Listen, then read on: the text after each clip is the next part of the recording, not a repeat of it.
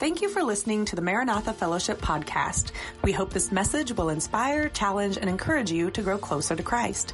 If you're in the Anchorage area, we invite you to be our guest during our morning Sunday worship service at 11 a.m.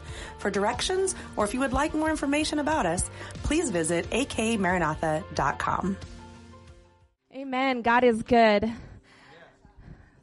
Psalm 34, 1 through 10 says, I will praise the Lord at all times. I will constantly speak his praises.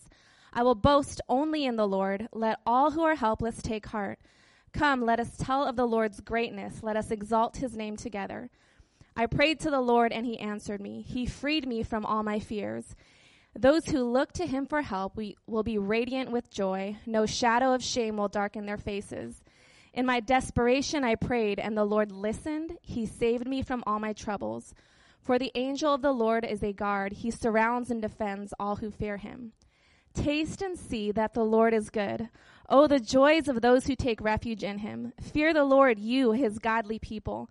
For those who fear him will have all they need. Even strong young lions sometimes go hungry, but those who trust in the Lord will lack no good thing. I was encouraged this morning as I was reading this passage. Number one, David wrote this at a time of affliction as a testimony of the goodness of God. And the same God, the God of David, is the same God that we are here this morning worshiping. So whether you're here this morning, afflicted or not, let us remember that when we commit our lives to ceaseless praise, meaning we never stop worshiping the Lord, God listens and he answers you. He brings freedom. He brings joy. He takes away shame. His angels surround you, and he provides all that you need. So this morning, let's leave whatever grumbling, aches and pains, difficulties, or burdens that we brought here this morning at the feet of Jesus, and let's taste and see that the Lord is good. And let's remember that not only is he good, because if Jesus never did another thing for us besides what he did on the cross, he is still worthy of our praise. So if you'll just honor him this morning with your words as we continue in a time of worship. Father, we thank you that you are a good, good Father. We thank you that you sent your Son to die on the cross for our sins, to give us hope, to give us life, and to give us freedom. And we worship you this morning. No matter what we've come in this morning with, God, we lay it at your feet and we set our eyes on you, Jesus, because you're worthy of our praise. Amen. Let's go to Matthew chapter 7. We'll be in a couple different places here.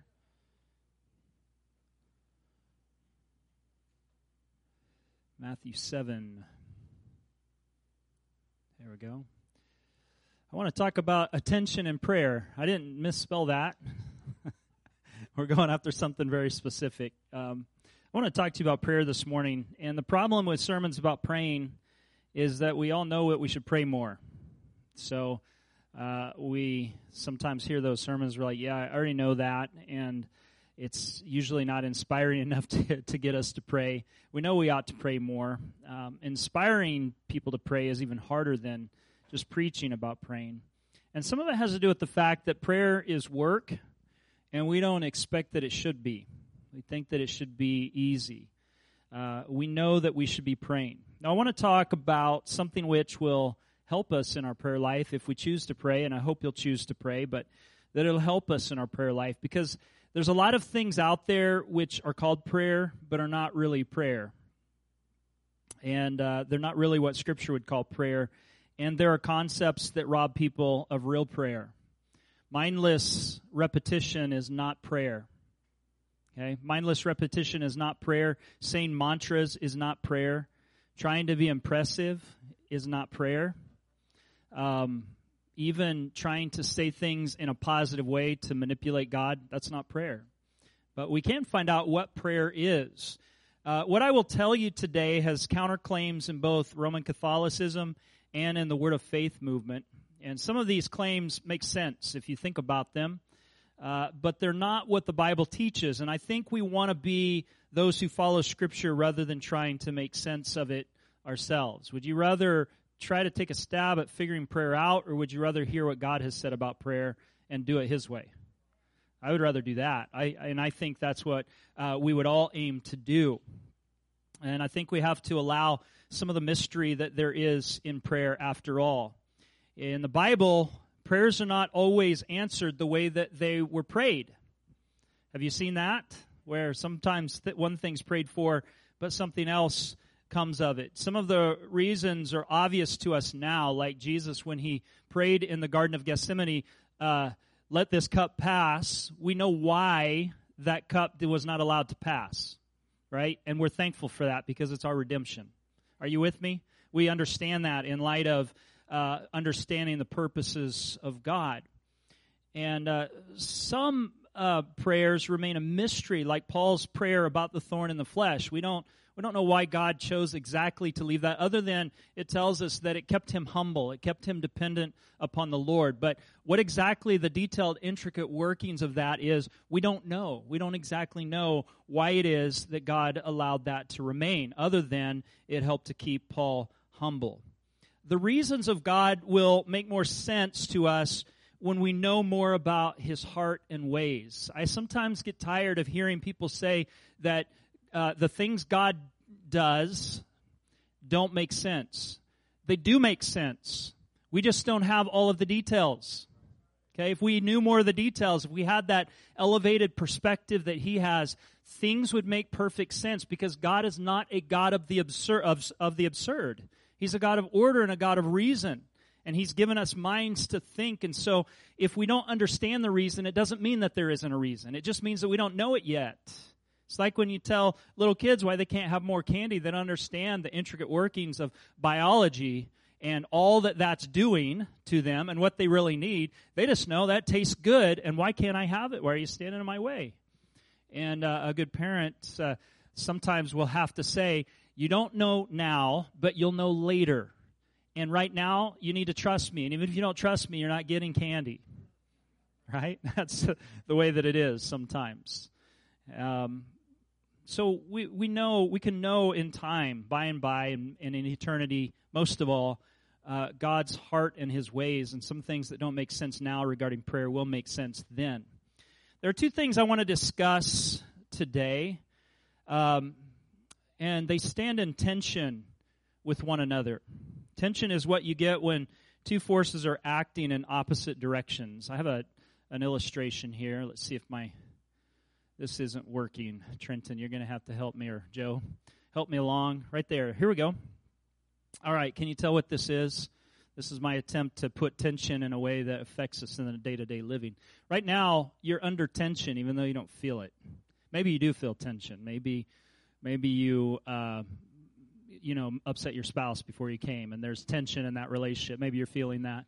But probably you don't feel this because we've always lived with it.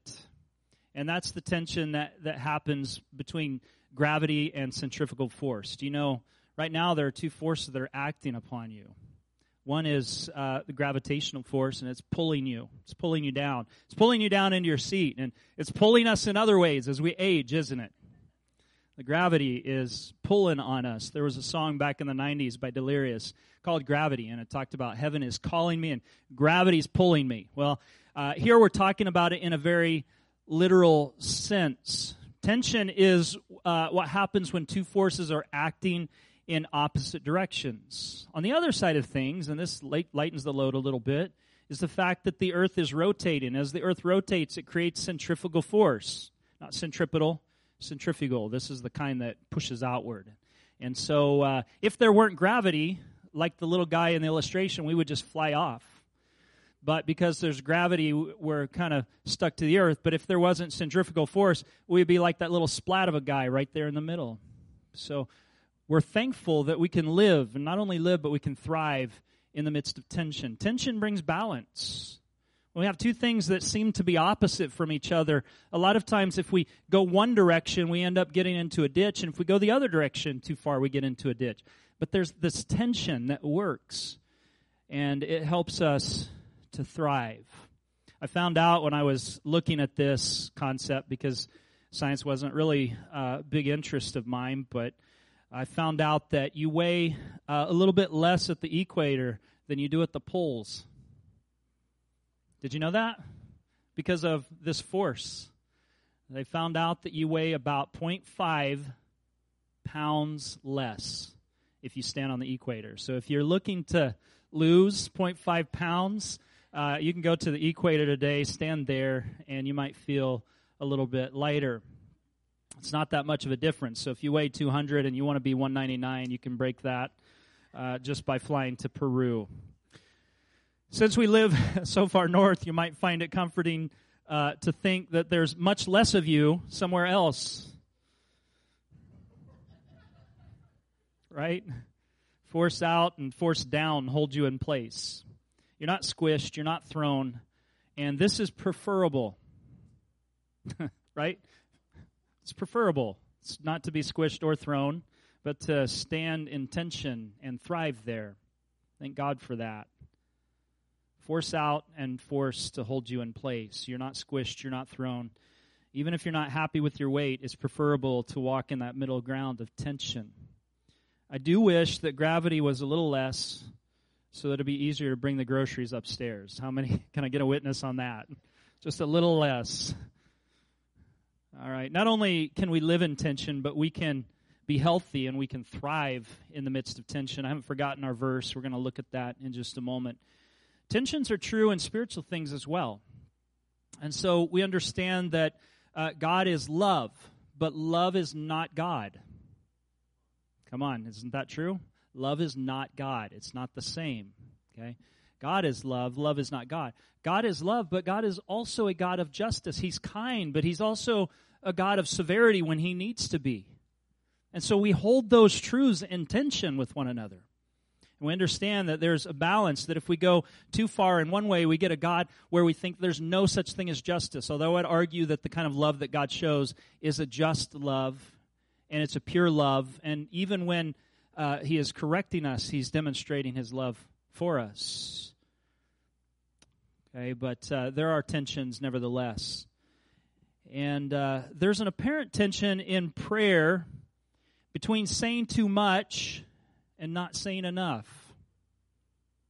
The real tension isn't exactly there. The real tension is pray without ceasing, persistence, and pray without babbling, sincerity. That's the tension that I want to call us to pay attention to today. Now, I meant that last attention in the typical way, but when we're talking about tension here, we want to talk about these two areas. Look with me at Matthew chapter 7. We're going to be in chapter 7 first and then chapter 6 in just a moment. All right, why don't we stand and let's read this. So it'll give us a break to exercise the feel of gravity and know that everything's okay.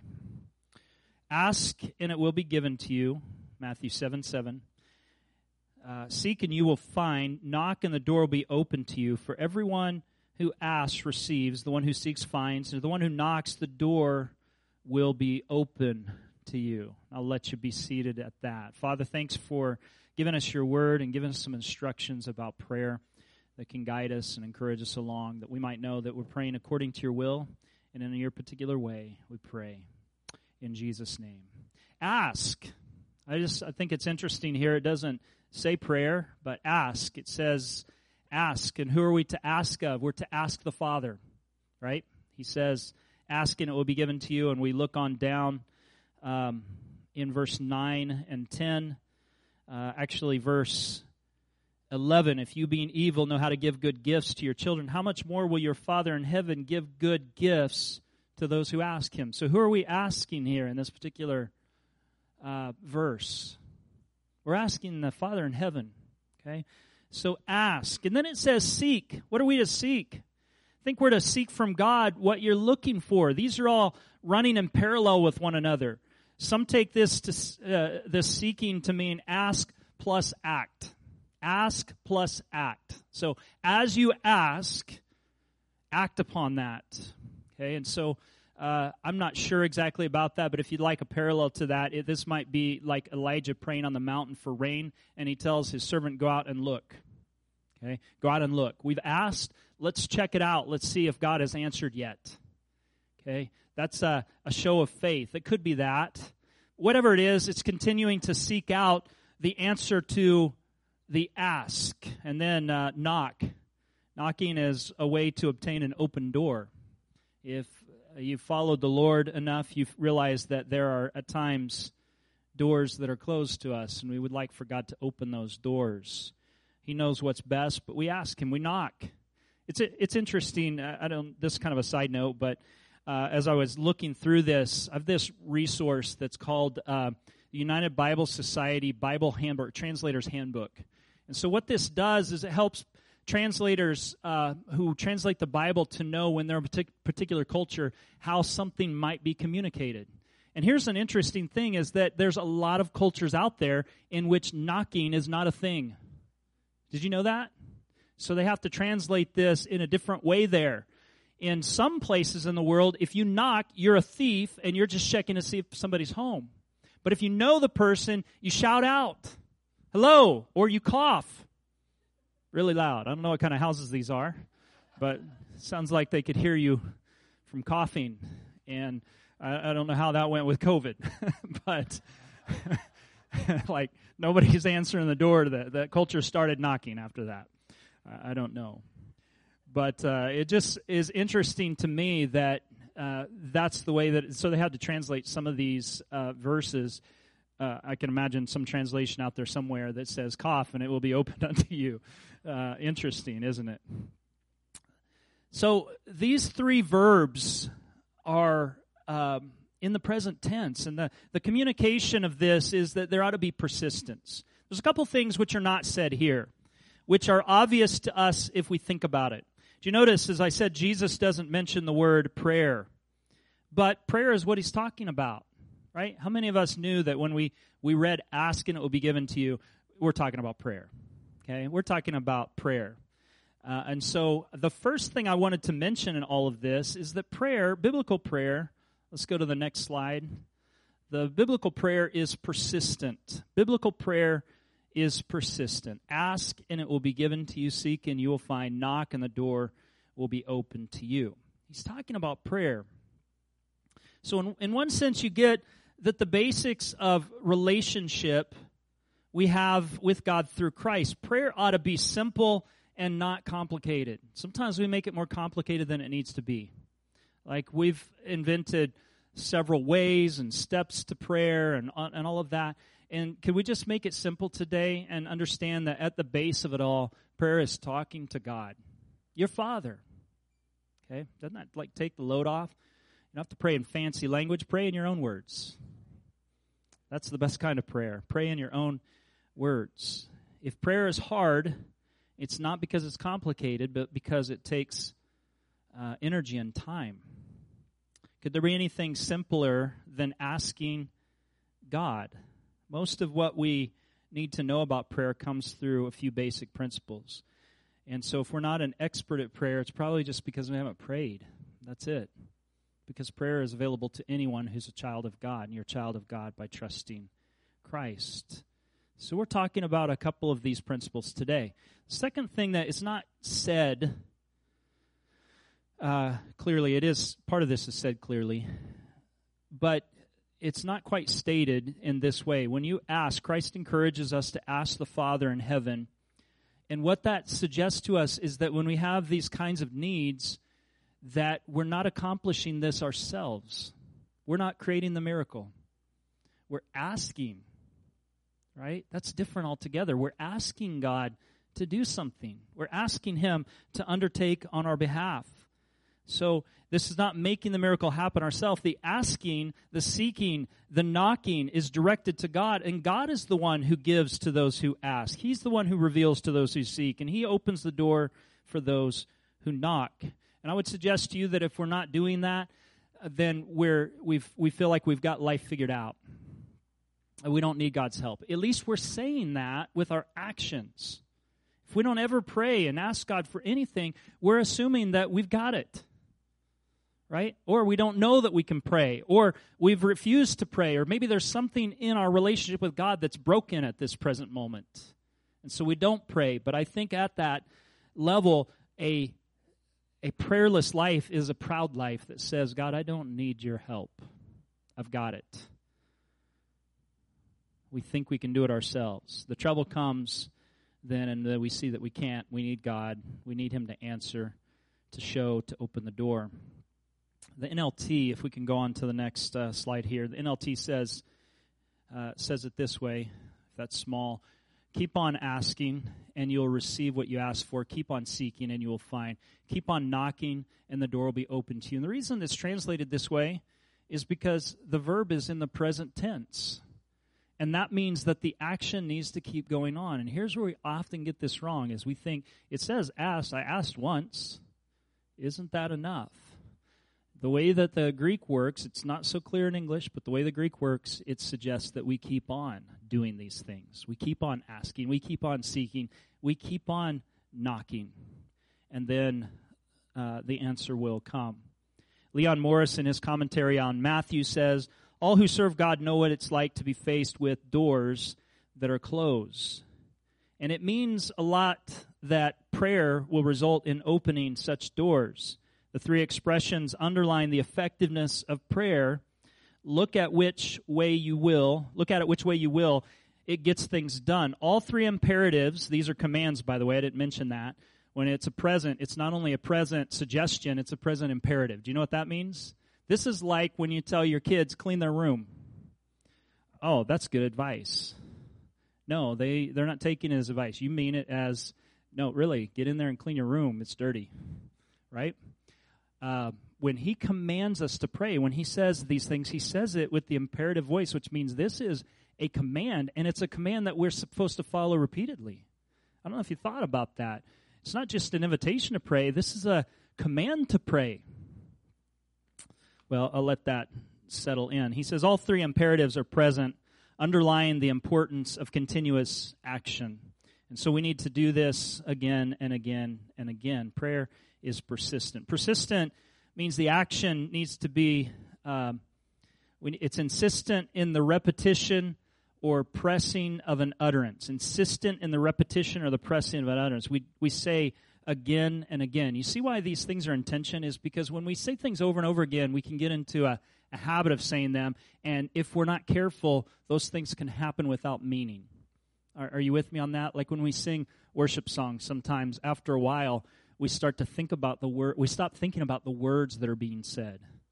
We think about other things because we're so familiar with the song that it doesn't connect with us anymore if we're not intentional about it. Are you with me on that? It's kind of like street signs. You drive past the signs. A new sign pops up on a building. It could be the same business, but Burger King gets a brand new logo. You don't see Burger King there at all, and then all of a sudden you see this new logo, and you're like, hey, there's a Burger King, right? Sometimes because of repetitive use, we can lose its meaning. And so the first part of this principle of prayer is that we are persistent in prayer and that we keep on praying. Okay? And the second part will deal with the other issue. At times people pray once in the Bible and they receive an answer. I'd like you to notice Elijah on Mount Carmel. The other guys are saying their mantras and they're praying their prayers to Baal, asking him to answer by fire. And by the way, there's a polemic in this, meaning that what Elijah is doing is actually showing the bankruptcy of Baal to do what he's supposed to do. He's not as advertised. That's what's trying to happen here. So Baal is the god of rain. He's the god of lightning and thunder. I know you think it's Thor, but it's Baal first. Okay?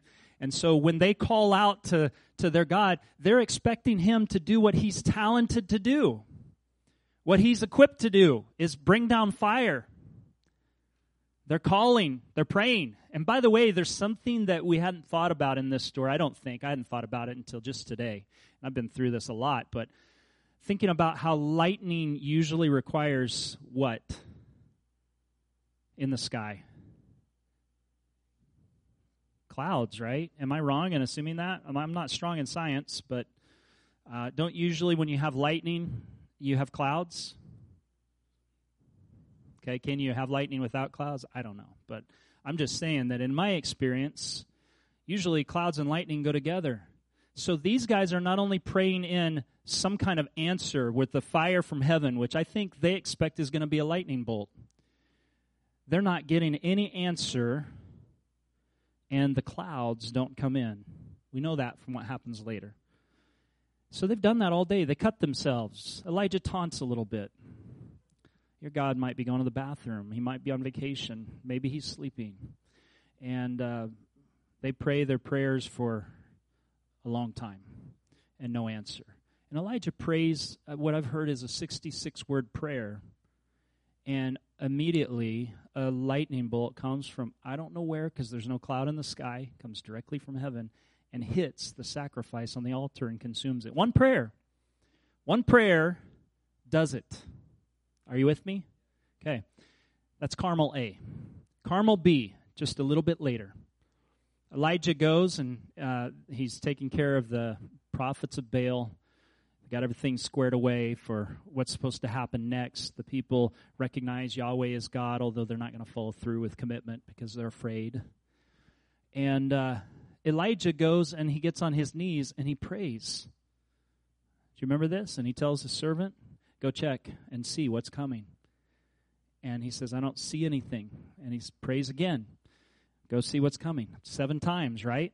On the 7th time, he comes back. I see a cloud that looks like the size of a man's hand. Let's get going because rain is coming. Okay? So I want you to see Carmel A, okay, 1 prayer and it's answered. Carmel B, 7 prayers and it's answered. The same person, the same mountain, the same occasion, 2 different things take place. And so I'm telling us that not to be discouraged if you pray one time and God answers right away, and you pray again and again and again and again and again, and it seems like God is delaying, He still can answer. It's not a problem with your faith. It's not a problem with your location. It's not a problem with your holiness. It's that there's a certain sovereignty that works within prayer, and we don't always understand that. So I want to challenge us with that thought that sometimes God may do it right away. It even happened to Jesus. Most everybody He healed, it seems like it was first time, right? And then there's the man that saw people walking like trees. Jesus touched him again, and he's completely healed, showing that there needs to be persistence in prayer. All right, so we see him praying repeatedly. Elijah prayed, it says in James chapter 5, verse 17, he prayed that it wouldn't rain. It didn't rain upon the earth for a space of 3.5 years. And then he prayed again, and it says Elijah prayed earnestly. And if you look at the Greek there, it says something like this: he prayed with prayer, or he prayed and he prayed, and the earth gave forth rain. I think it's talking about Carmel B. Okay, so this is persistent, earnest prayer, is willingness to be on our knees before God again and again, asking Him to respond in a way that is good and right and wise. We know the story of the impertinent woman who asked the judge for justice, and he didn't listen to her at first. She wasn't bribing him like the others, but she kept insisting, and finally he answered. We know about the friend who came to his other friend's house and said, I've got guests that have come, and they popped in on us. We weren't expecting them. Do you have any bread? And the friend wouldn't open up the door. He said, it's late at night. We don't want to be bothered by that. Cough all you want. I'm not opening the door. And he kept coughing. He kept knocking. And the door finally was open, not because these people wanted to do it, and this is a contrast, by the way, not because they wanted to do it, but because they were so annoyed they felt that they had to. Now, the other side of this, what Jesus is trying to show us is that God is not like that. He's not annoyed with us. And if somebody who will get annoyed, they'll answer because they're annoyed. How much more will a God who loves us respond to our persistent prayer? That's the point. Shows us the truth about God here in 7 verse 8. Actually, it's 9 and following. Which of you, if your son asks for bread, will give him a stone? Or if he asks for a fish, will give him a snake? If you then, though you are evil, know how to give good gifts to your children, how much more will your Father in heaven give good gifts to you, to those who ask Him? Okay, so he's saying here, he's showing us a truth about God. And in both of these tensions we look at today, there's a principle about prayer, and then there's a truth about God. And so in this truth about God, we see a contrast between the goodness of man and the goodness of God. The goodness of man, Jesus calls you being evil. You still know how to give good gifts to your kids, right? So he's showing us, and he says, if you do that, this is an argument that was often used by Jesus and others in the first century, where they built from the smaller to the greater. If you're like that, how much more will God be like this? Okay? And so he's showing us a contrast between us and God, but also a comparison. What do you think of God? Is he as good as you are? I mean, we're praying. Is God as good as you're? Pretty good, probably. Probably if somebody who, your kids or somebody else who is a dear friend ask you, or even sometimes people who you don't know that you can just see are in desperate need, God moves your heart for them. Okay? And you think, man, I'm pretty good. I'm a good mom. I'm a good citizen. I'm a good friend. We think like that. Jesus said, if you being evil know how to do those things, how much more will the Father in heaven? If you think you're pretty good, God's even better. Will he not answer us if we pray with prayer? So Christ says this to make the point that God in heaven is kinder than we are. And we know how to do good things. Won't God do even better at it? The second thing that's kind of related to this is Jesus assumes people will be praying for provision of food, which most people through history had to look for daily. I mean, we take that for granted, don't we? Like we're not searching for food as if it's a life and death matter. Maybe you're searching for the perfect restaurant like that, but usually it's not, I don't know where I'm getting my next meal. We don't. And even if we don't, we can kind of go to our pantry as a last resort and pull out a number of canned things that we could eat, are edible, and we'll be fine for a long, long time. But these people, many of them were day-to-day with lack of refrigeration and proper storage. Day-to-day, a lot of them. And they were seeking the day-to-day needs, calling upon him. When it says here, if you ask your Father for bread, will he give you a stone? If you ask him for a fish, will he give you a snake? They're not asking for extravagancies. They're asking for what they need. Do you understand that? Like, God will give us what we need. He may give us what we want. Come on. I know that's not too exciting because I know what you've been praying for. Something that you want. But think of this, that he will give us what we need. These are the necessities. Think about what the little boy had in his sack lunch when he came to where Jesus would eventually feed the 5,000. 5 loaves and 2 fish. That's what everybody's eating in their sack lunch. And so when they're asking for this loaf or they're asking for fish, they're asking for what daily would be their provision. So when it comes to hunger for bread, a stone is about the most useless substitute, isn't it? Like, no, stones aren't edible. Right? I think the comparison is there because some stones could look like bread if you're hungry enough. And then what about fish?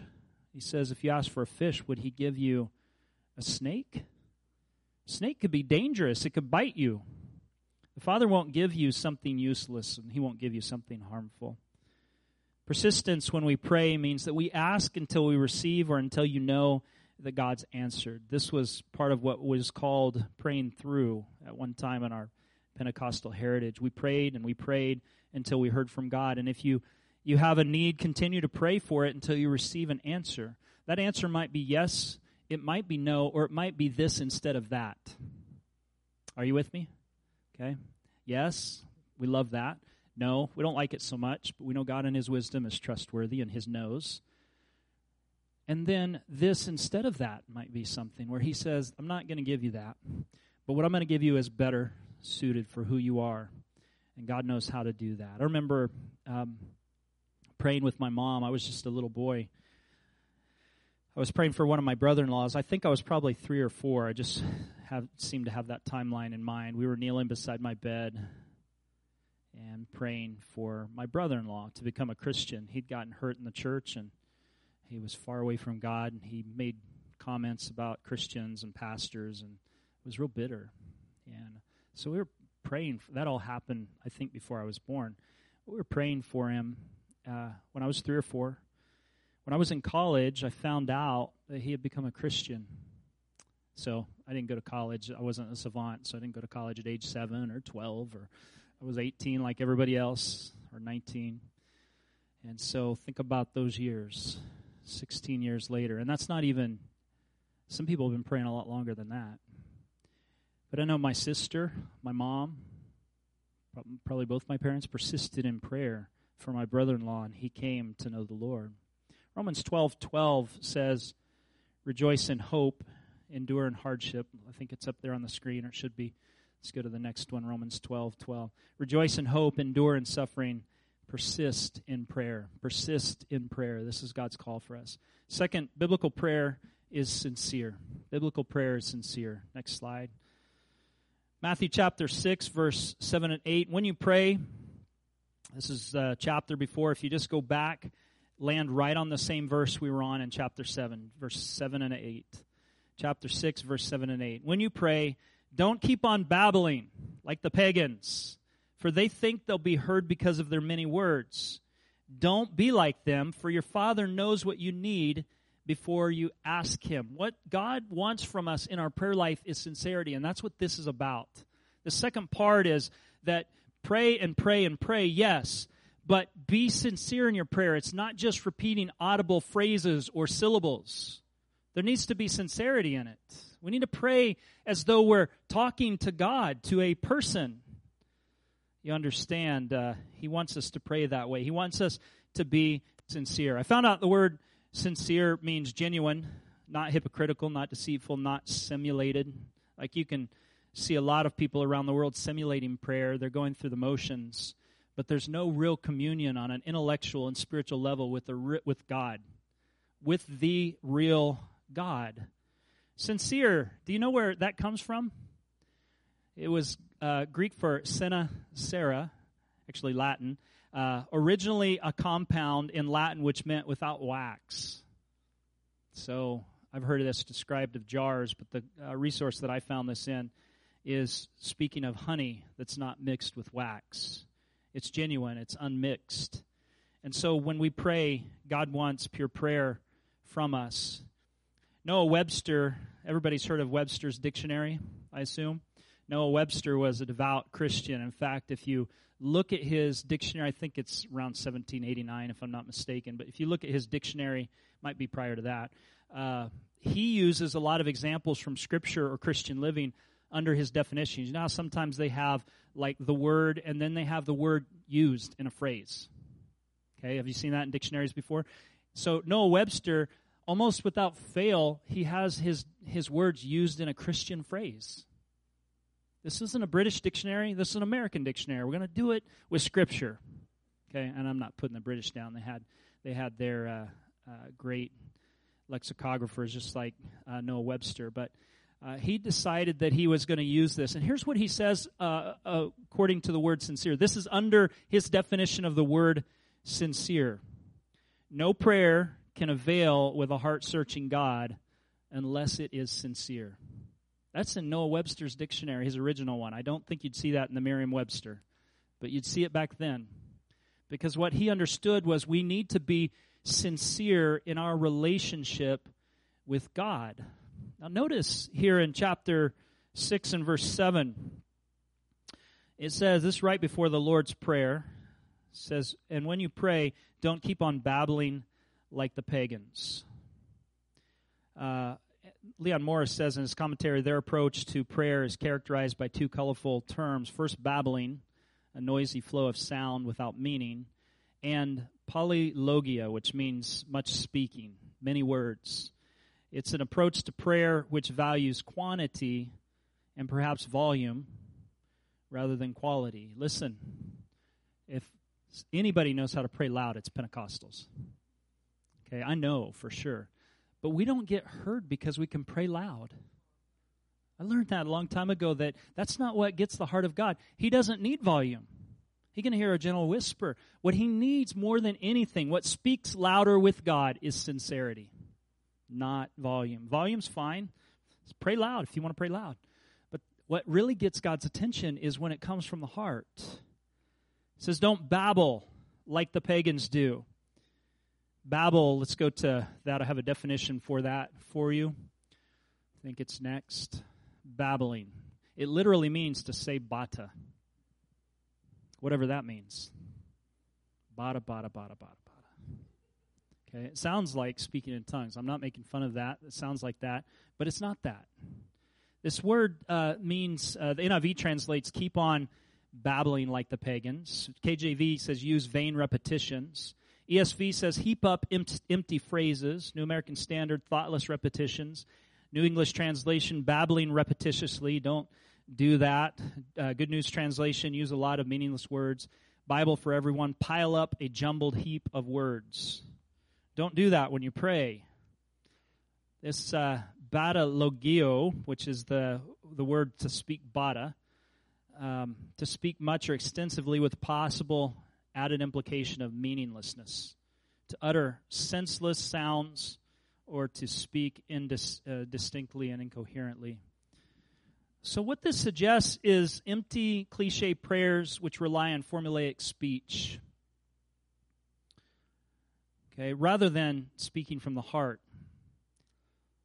It's not really suggesting here even that repetition is bad. Can you hear me for a moment? I hope you're hearing me the whole time, but hear me closely for a moment. It's not saying repetition is bad. It's saying meaningless repetition carries no weight with God. That's different. You can say the same things over. Like you don't have a quote on how many times you can say the name Jesus in your prayer, right? But if you start saying his name meaninglessly, it doesn't carry weight. Do you understand? This is a really important point that Christ is trying to make. Empty cliches don't carry much weight with God. He cares about what is in the heart. Repetition's not bad. It's empty repetitions which are checked. Even the most seasoned prayer can find themselves saying empty phrases. He says babbling's what pagans do. The phrase means Gentiles, pagans, heathens, those that don't know God, those that don't conceive of God as one with whom they could love and talk. And so they say phrases which are supposed to compel God, little magic phrases that are supposed to move him. But they treat praying like a bank of formulas. The names of God have some kind of weight with him, and petitionary formulas or words of magical power. They had little amulets that had words that you should say when you needed a particular answer. And so if you said those words, you could get power over that particular deity, and they would have to move on your behalf. That's a pagan way of thinking. If you say the right thing enough times, that God might do something. They think they're heard for their number of words. But I would consider it like this, and I'm sorry, I hope this doesn't bring prayer down, but can you imagine the difference between trying to purchase something with real money or going to the store and pulling out your Monopoly money and going to pay with that? I know we're not on the gold standard anymore, and I know our money is what our government says it's worth, right? But it still has some value that stands behind it, and so when we pull out those dollars, it has purchasing power. Understand? It has something behind it that says there's meaning here. The Monopoly money is great for the game Monopoly, but not in real life. Has no purchasing power. It's like empty words. God says we have to come with a heart and speak with our heart when we pray. It's not about the volume of words or even the repetition of words. It's about praying with a sincere heart. Vain repetition should be taken as emphasizing vain and not just repetitions. Sometimes we see this in one branch of Christianity, and we probably think of this immediately. When we think about praying our Father, do you know the Lord's Prayer is not supposed to be said mindlessly? We don't say it mindlessly. In fact, he's not even telling us a prayer that we ought to pray. He's saying pray like this. Okay? It's a pattern more than it is a formula. We don't get special credit because we've prayed with the exact words Jesus used. We don't get that if we're not praying with our heart. And how about Hail Mary? There's something I find theologically wrong with that prayer. But you can hear sometimes people having prayed these things with mindless repetition, acting as if it somehow moves God. And if what I'm hearing from Jesus is true, and it is, if I'm understanding it correctly, God is not interested in meaningless repetitions. He wants our heart. He wants us to speak from the heart, as if voicing syllables, somehow moves God. I'm not against even praying written prayers. I've often done that if I've been asked to pray at an event. You can say the Lord's Prayer. You can pray the Psalms. The problem is not that they're someone else's words or prepared ahead of time. The problem is saying them without meaning them. I've been around Pentecostal Spirit-filled believers my whole life. And in my experience, I've wanted to be authentic. In my experience, we have wanted to be so authentic that sometimes we've shirked from all form and we've chosen to be spontaneous. We think that we always get authenticity that way. If I had time this morning, I'd tell you how I think depth comes from reflection. Sometimes we've been guilty of being cliche because we insist on being spontaneous. We were part of a group of churches back when I was a youth pastor in which they so emphasized spontaneity, they said you should never prepare for a sermon. You just go into the pulpit and ask God to meet you there and open your mouth and He'll speak. And here's what I witnessed, is that those preachers, every time they preached, always said exactly the same thing. There was no variety. I wondered how the churches survived in that. Now, I'm not saying God can't use a person. I'm sure He did use people in that way. But what I found is that when you don't have time of reflection, you tend to say the same things over and over again. And that, to me, is not the same thing as sincerity. I've heard a lot of prayers prayed. Sometimes I've heard, in my own experience and observation, there's a lot of mindless repetition in Pentecostal prayers. Will you hear my heart for a moment, and please take it for what I'm trying to do here. Sometimes phrases can be spoken from the heart, but sometimes we fall into the patterns of saying the same things over and over without really being thoughtful. We can say, "Oh God," as we pray, but not mean that. Are you with me? Or the blood of Jesus, the blood of Jesus, the blood of Jesus. Yes, if you're thinking about how the blood of Jesus applies to a situation, pray that. But sometimes we use these as filler phrases, and they don't mean anything. Or even in Jesus' name. Do you realize what in Jesus' name means? It means the authority of Christ stands behind it. We're asking for Him who has all power to undertake on our behalf. And we're doing it because He's given us access to the Father through Him. I want to be clear about this. I'm not saying these things shouldn't be said or can't be said or haven't been said in thoughtful prayer. I'm saying that I have heard these phrases said in a kind of repetitious filler prayer. Only God can judge the heart, but I'll tell you from my own experience, I've caught myself using vain repetition. And if that sounds critical, I want you to understand I'm not thinking critically about other people's prayer. What I'm trying to do is address what I think Jesus means here. And I realize that this can happen even with the most sincere believers if we're not praying prayers which are sincere. Don't stop saying these things, but say them meaningfully. If you don't know how to pray or how to start off with, "Father, I really don't know how to pray about this." Why not be real? "Lord, I don't know how to pray about this." Remember Jehoshaphat's prayer? It's one of the great prayers in the Bible. "Lord, we don't know what to do, but our eyes are on you." That's a great prayer. Why? Because it's sincere, it's true, it's from the heart. I think these are the kind of prayers that we ought to pray. Let's be real with God. Let's cut out the fluff of our praying and only say what we mean. I remember hearing a writer said one time, I think it was Hemingway that said this. He said, the secret of good writing is all you have to do is write one true sentence. Write the truest sentence that you know. Okay, that's what he said good writing would be. And could I suggest to you that I think praying starts here too? Pray the truest sentence you know. If you don't know how to pray, pray the truest sentence you know. "Lord, I'm scared. I don't know what's coming. I think you have it under control.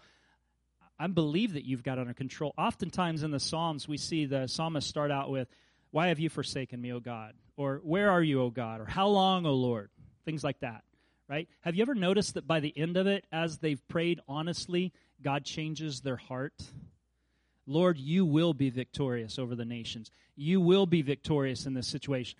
I've cried out to you, and you've lifted me out of my affliction." That's usually how those prayers end. It starts with honesty. it ends in triumph. And I think that's a great pattern for our praying. First scripture we looked at in Matthew 7:7-8 challenges us not to stop praying. The second scripture in Matthew 6:7-8 challenges us not to stop thinking. Be sincere in your prayer. I have to take just a moment, if you'll allow me to. No objections, okay? To address a particular facet of prayer,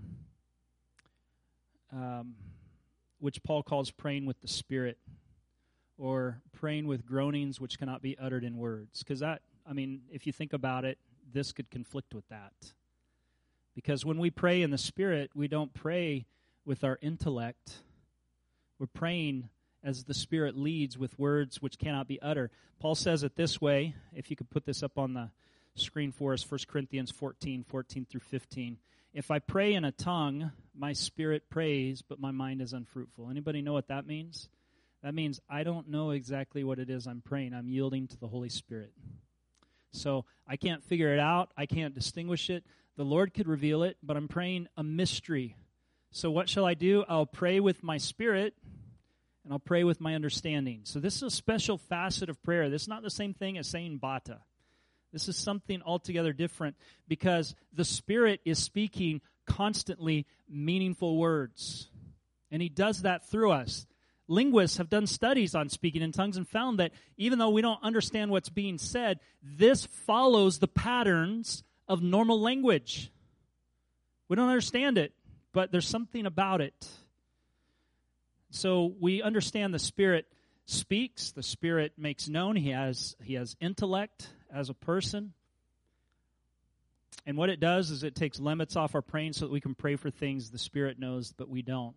And it takes the distortion out of praying so that we can pray the perfect will of God. Sometimes when we pray, and we're praying as sincerely as we can, a little bit of flesh gets mixed in. Anybody been there? Like, you remember those... that one psalm, and I can't think of it at the moment, the number. Oh, Lord, will you dash their babies against the rocks?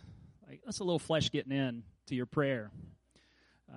But God's able, as we pray in the Spirit, He's able to help us to pray the perfect will of God.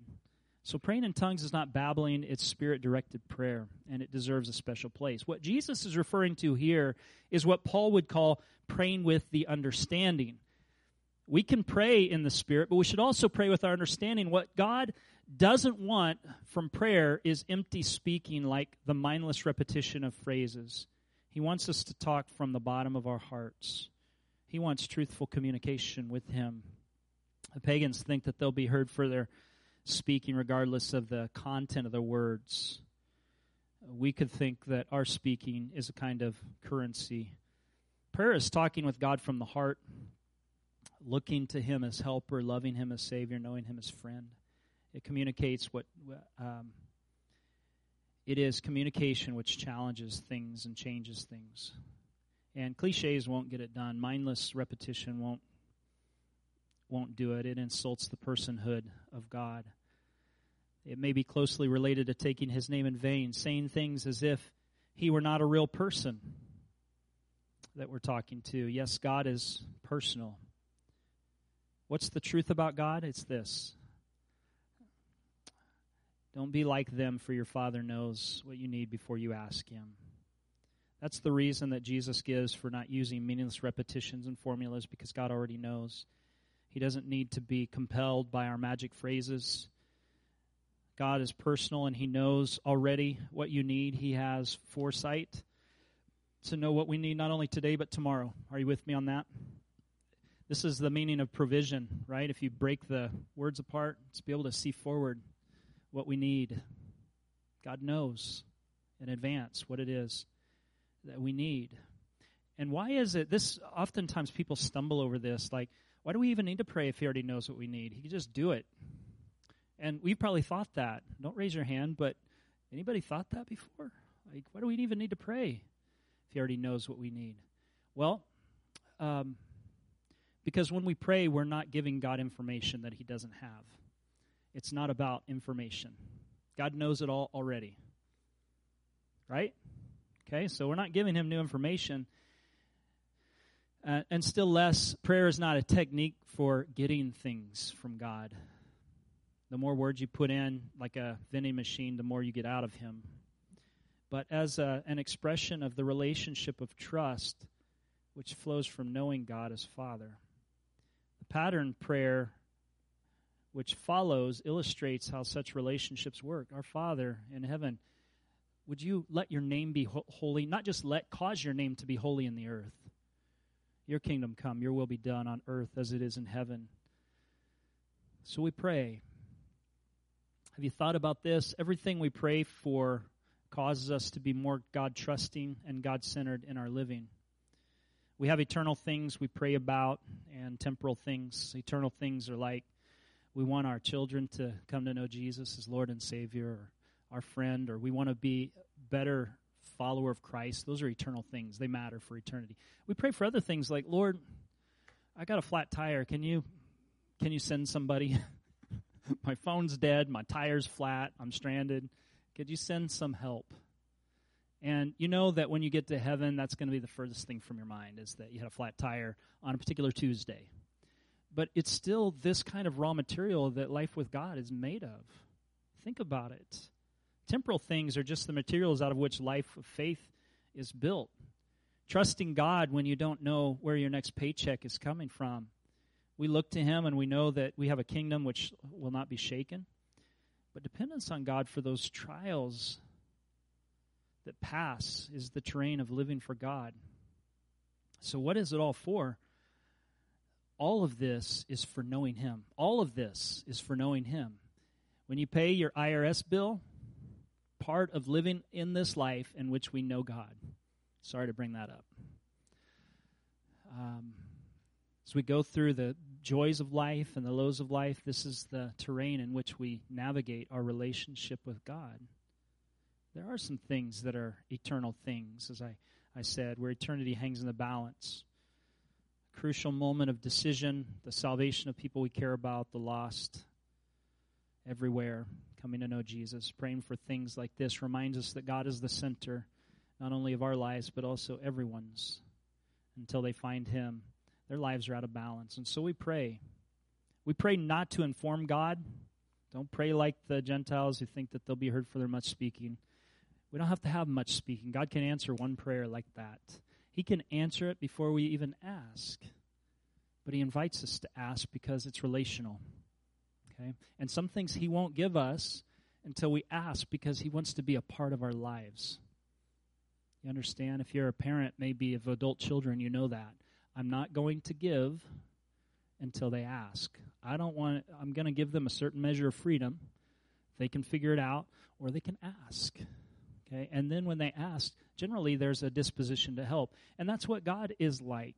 He wants to help. So we pray, not to inform, but that our whole world might be saturated with God, His kingdom come, His will be done. So there's the tension. We're in our conclusion now. We've been between persistence and sincerity. If you forget either side of these, you get robbed of the transformative power. Without persistence, we find that we've not wrestled through an issue with God. It may be that He wants to teach us something through the course of prayer. Have you thought about that? That as you're praying, God is changing you. As you're praying, God is doing something in you. It may be that He wants to teach you something through the course of prayer. It may be that He wants to change you. It may be that an answer waits for a specific time. Whatever the reason, Scripture says, be persistent in prayer. Ask, ask, ask, and you will receive. Seek, seek, seek, you will find. And so on. If you forget sincerity, your prayer life will be shallow. It could become like those cliche conversations we have with people we barely know. How are you today? Good. Nice weather. Great weather. And it remains shallow. You don't really talk about anything meaningful. You don't know that person. They don't know you. You've talked in cliches. There's been no real meaning. And what God invites us to is real prayer, not in which we exchange cliches, but in which we deal with Him at a heart level. There's a vibrancy and there's a depth to that. Real communication with God in prayer, which is authentic. Be sincere with God and see if He doesn't meet you in prayer. Our first prayer always should be, God, be merciful to me, a sinner for Jesus' sake, something like that. I need your forgiveness. And trust him and follow him. Every other prayer after that is prayer to God as a member of the family of God. You can ask him for your needs. You can pray for your family, your kids, our world, this church, the lost, a closer walk, just a closer walk with thee. Right? Those things God loves to answer. But I would ask that we pray persistently. If you've not seen the answer, don't bank on this shallow. I heard this so much as I was growing up, that it was taught that if you pray twice for the same thing, you lack faith that he's heard you the first time. Okay, that makes sense. I have to be honest with you. It makes sense. That if we really believe God has heard us, that we might just leave it right there. But the Bible says differently. Are you with me? If you nod your head, I'll be done quicker. Right?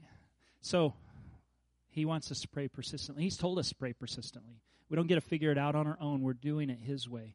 So we pray again and again and again until we hear an answer. Yes, no, this instead of that. Okay? We also need to pray sincerely. It's not just repetition that gets God to move. Like if we just keep going and saying things that somehow he's compelled to move by that. It's got to be sincere.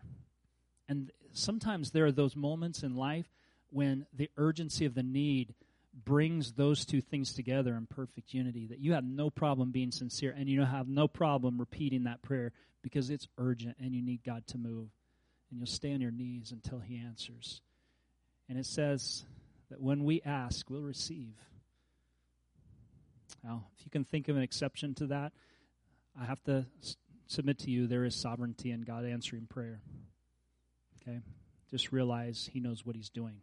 But here's the basic and the general expectation is if you pray, expect God's going to hear you. Amen? Stand with me if you would. Thanks for your gracious attention. That's a lot and it's heavy. But I trust that today we can take these two things that are in tension with one another and forge out of it a better prayer life if we'll put it into practice. All right? I said earlier that if you had a prayer need, there'd be time at the end of the service. I'm going to invite you to make an altar at these steps or at your chair, and let's take a few moments to put into practice praying. Pray truly. You know what I'm saying by that? Pray a true statement today. Where you're at, Lord, here's where I'm at. I thought I was further along, and I'm not. Lord, I've sinned against you. Lord, I need your help, but I don't know where this is coming from. Lord, I've been struggling lately. I'm not feeling it. Lord, you're great and you're good. That can be a sincere prayer. Like wherever you're at today, pray honestly with God. And let's give him a few moments before we go from this place. Amen. These altars are open. Please come. Thank you for joining us today. If this ministry has impacted you, we would love to hear about it. You're welcome to message us at akmaranatha.com/contact or message us on Facebook at Maranatha Full Gospel Fellowship. We pray you are blessed by the message and have a wonderful week.